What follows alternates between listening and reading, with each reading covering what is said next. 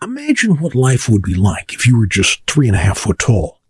It was particularly daunting 100 years ago because most good jobs at that time required quite a bit of strenuous physical labor, and that could be challenging for somebody of such a small stature. But there was one big booming opportunity in show business. For Council Bluffs' Inez Brigant, that proved to be just the right ticket. Step into our time machine. Real stories of real people. Some good, some bad, some very strange.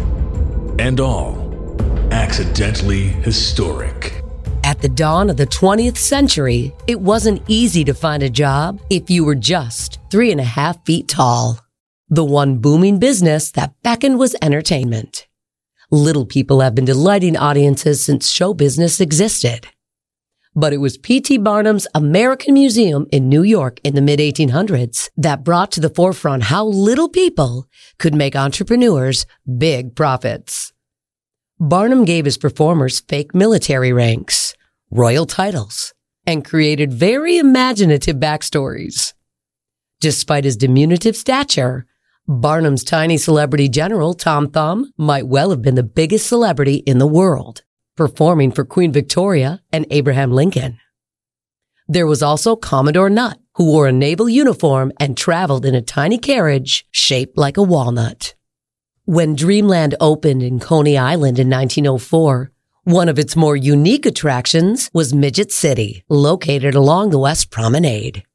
300 little people, who had been scattered across the continent as attractions at various World's Fairs, came to Dreamland to live in an experimental community.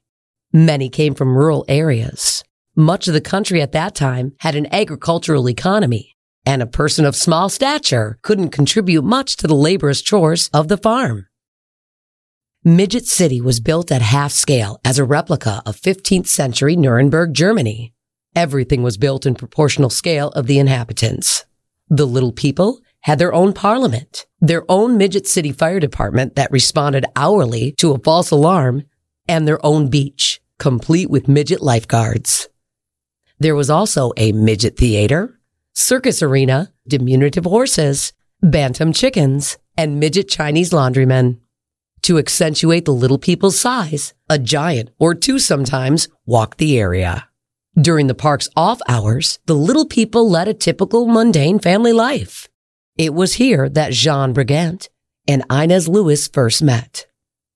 Jean came to New York from Austria, where he had already established himself as a singer and comedian. Inez came from Council Bluffs. Though Coney Island wasn't beyond exploiting human oddities as freak show displays, the role of the Brigants was quite different. This was no gimmick. They really were talented vaudeville entertainers. Inez was born in Denver, but was less than 2 years old when her parents moved to Council Bluffs. She attended 8th Street School just 2 blocks from her parents' home at 410 North 8th Street and began performing in school and church productions. Inez took the stage to perform a dance in Grace Episcopal Church's Alice in Wonderland, a production so successful it commanded a second performance. Inez was one of a half a dozen performers invited across the river to assist Omaha school children in their Alice in Wonderland production. The following year, she and another girl appeared as the dainty little Spanish dancers at an Orpheum Theater amateur night. Reviews of the performance of the English comedy Dads and Dollars at the Doheny Theater singled out little Inez Lewis as the hit, and she again charmed the Doheny audience as Eva in Uncle Tom's Cabin a few weeks later. By June of 1901, the Daily Nonpareil was calling little Inez Lewis a star in every sense of the word. Glowing accounts of her performances regularly appeared in the newspaper's entertainment pages. They deemed the dancing of Inez alone worth the ticket price to see the St. Paul Church Choir vaudeville program. The paper proudly followed her progress in New York, glowing that the clever little miniature actress whose home is this city heads the company of the Royal Lilliputians. Inez took a year off and returned to Council Bluffs to perfect her skills before returning to New York. She studied dance at the Chambers Academy on Broadway, opposite the Ogden Hotel, and was given a musical education by her mother, Eve. Jean Brigant was from Austria. Though just 45 inches tall himself, his parents and 5 brothers and sisters were normal size. He toured Europe under the name Prince Colibri. Jean met Inez when touring the American circuits in 1904. They paired up for a vaudeville act. She was on the program as a singing comedian. He was billed as a character comedian and a singer of comic songs. They were engaged 1 month later and teamed up for good with a marriage in 1905. The couple returned to Council Bluffs for the ceremony, which was held 3 p.m. Christmas Day, 1905, at the residence of the bride's parents on North 8th Street. She was 18. He was 35. The pair returned to show business for a year, but then decided to retire from the public eye and settle down. They came back to Council Bluffs and moved in with Inez's parents. Jean bought the grocery store on the corner of the block adjacent to the house on North 8th Street and went into business. This didn't last long. When purchasing candy for the store from the Woodward Candy Company downtown, their intelligence and charm struck the fancy of owner John G. Woodward, who had a marketing idea with them in mind. Woodward wasn't the first to use little people in advertising, but may well have contributed to what became a popular trend for the next couple of decades. Buster Brown's Shoes had adopted a comic strip character as their advertising image a few years earlier and hired little people to play Buster in tours around the country. This came at the time when the trend was to introduce novelty into advertising to attract consumer attention in what was becoming the highly competitive world of marketing. Woodward's approach was different in that the company treated the Brigants with respect. What the company called the lightest weight and best proportioned couple in the world were photographed in adult poses and portrayed as sophisticated. Philip Morris's small bellhop really was a New York hotel bellboy, but most little people in advertising of the time were cast in roles that were childlike or that made a mockery of them. Little Oscar, the world's smallest chef, traveled the country in the Wienermobile, but played the role of one of the cute little folk rather than as a serious culinarian. Sunshine Bakers promoted their small bakers as the cutest little midgets you ever saw. Council Bluffs Dwarfies cereal followed this trend, though didn't employ human models. The Brigants served as more than an advertising gimmick. They were on the payroll as sales agents, servicing clients in 20 states. If the company's success during this period was related to the Brigants' promotional and sales abilities, they apparently were very good at what they did. The numbers tell the story. A 5-story, 40,000 addition was added to the factory in 1910. The company was annually purchasing 20 rail carloads of shelled peanuts, produced 3,260 miles of stick candy, and annually bought 5 to 10 million paper cups for bonbons. Woodward grew to be the largest candy manufacturer west of the Mississippi. The origin of the company traces to Council Bluffs' early days. Pioneers were a hearty lot, but they did love their sweets, and there were many small confectionaries across the West. John G. Woodward became associated with one of those. He was born in Chicago in 1859, got a job with the Illinois Central Railroad, and ended up losing the tip of a finger in a work accident. Seeking a safer means of employment, he got a job as a traveling salesman with Kingsford Smith Starch Company. He chanced to meet Hattie on one of his calls to Council Bluffs, married her in 1883, and decided life on the road was not the best for a married man. Woodward settled down in Council Bluffs and went to work for a small confectionery and oyster house. Did we say oyster house, referring to those aquatic creatures that live in the ocean over 1,000 miles away? That's correct. Oysters were a mid-19th century fad. The nation was in the throes of an oyster craze. Virtually all principal towns and cities had some type of oyster parlor, oyster cellar, oyster saloon, oyster bar, oyster house, oyster stall, or oyster lunchroom. Council Bluffs was no exception. The town was crazy about oysters.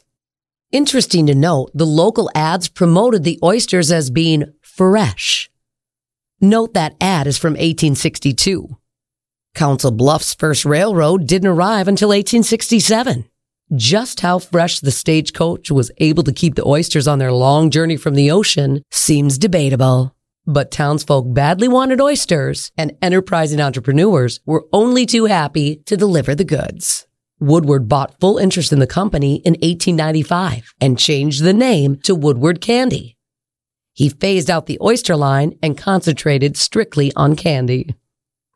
The Woodward Company not only made candy, they created a whole new flavor, Butter Brickle. Their Butter Brickle candy was subsequently added to ice cream at the Blackstone Hotel in Omaha, creating a new ice cream flavor as well. Woodward kept adding to the factory as the business grew. He bought the property at 225 West Broadway in 1905 and expanded, brought the Brigance on board in 1908, and then expanded even more. Woodward promoted the brand heavily to wholesalers, retailers, and directly to the public. The Brigance were doing well and becoming part of the Council Bluffs business and social community. But imagine what living would be like if you were just 3.5 foot tall. You'd have to reach up just to turn on a light switch or stand on a box to cook dinner on the stove. You may even need help to get into your own bathtub. But what if you built a house that was custom-made to your size? That's exactly what they did. In 1908, Jean and Inez purchased the parcel of land just south of Inez's parents' new home on South 4th Street. In 1911, they began construction on their house. The home was completed in 1912 and was built to fulfill their needs. The interior of the home was specially designed to accommodate the physical stature of its new occupants. The fireplace mantel was to other people only about waist high, but to the Brigance it was just right. The china cabinet, light switches, doorknobs, windows, bathtub, thermostats, and the other features were also scaled down. Locally, many people called it the dollhouse, but the doorways, ceilings, and such are all standard height. The couple had many friends. They liked to entertain, and all of their friends were normal height. So the house had to be made in such a manner that their guests were comfortable, as well as the homeowners. The Brigance took over as operators of the candy department for the Beano department store in 1916. Jean Brigant embraced his adopted country wholeheartedly. Mr. Brigant was awarded citizenship in 1913. He left the candy business and turned his talents to real estate in 1922. We occupy the same piece of earth as the Brigants. Time is what separates us. That and vastly different worlds. Just what was their world like? Quite a bit different. Council Bluffs wasn't a bedroom community for Omaha. It was a prosperous and bustling manufacturing and railroad center whose growth seemed unstoppable. Some 30 companies distributed their goods from Council Bluffs, while others made elevators, train wheels, and farm implements for a national market. The country's first mail terminal opened in 1910. And the Pacific Fruit Express ice docks in 1915. Almost 2 million square feet of the city was under glass. The many greenhouses totaled 42 acres of coverage. Large first-rate retail establishments lined the downtown streets. The John Beano store was joined by Joe Smith and Company in 1905 and the People's Store in 1907. The Brigants embraced their bustling town and became very much a part of it. Both immersed themselves in civic activities. Jean was active in the Elks, Shriners, and even served as a baseball umpire. Inez was active in their church and a leader in a group whose mission was to establish clinics for prevention and treatment of blindness.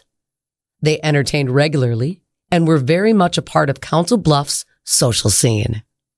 Jean passed away at the age of 75 in 1944. Inez lived to be 81. When she died in 1969, she left the couple's estate to the city of Council Bluffs. In 1974, a $43,000 carillon was erected at Coyle Point in honor of two of Council Bluffs' most memorable individuals. Being less than 3.5 feet tall could easily make one feel bitter or cheated, but not the Brigants. On his 70th birthday, Jean offered this advice. Be friendly and wear a smile. Any person can find a happier road if he's willing to adapt himself. The Accidentally Historic podcast is produced by the Historical Society of Pottawatomie County in Council Bluffs, Iowa. We're on the web at thehistoricalsociety.org and on Facebook at Council Bluffs Revealed. Mariel Wagner is our president. Kat Slaughter, our museum's director. The podcast is edited and narrated by Dr. Richard Warner. You can subscribe on Apple Podcasts, iTunes, Spotify, or wherever else you get your podcasts. Or find us at accidentallyhistoric.com. Local history. Some good, some bad, and some very strange. We'll look forward to sharing more of it with you next time on Accidentally Historic.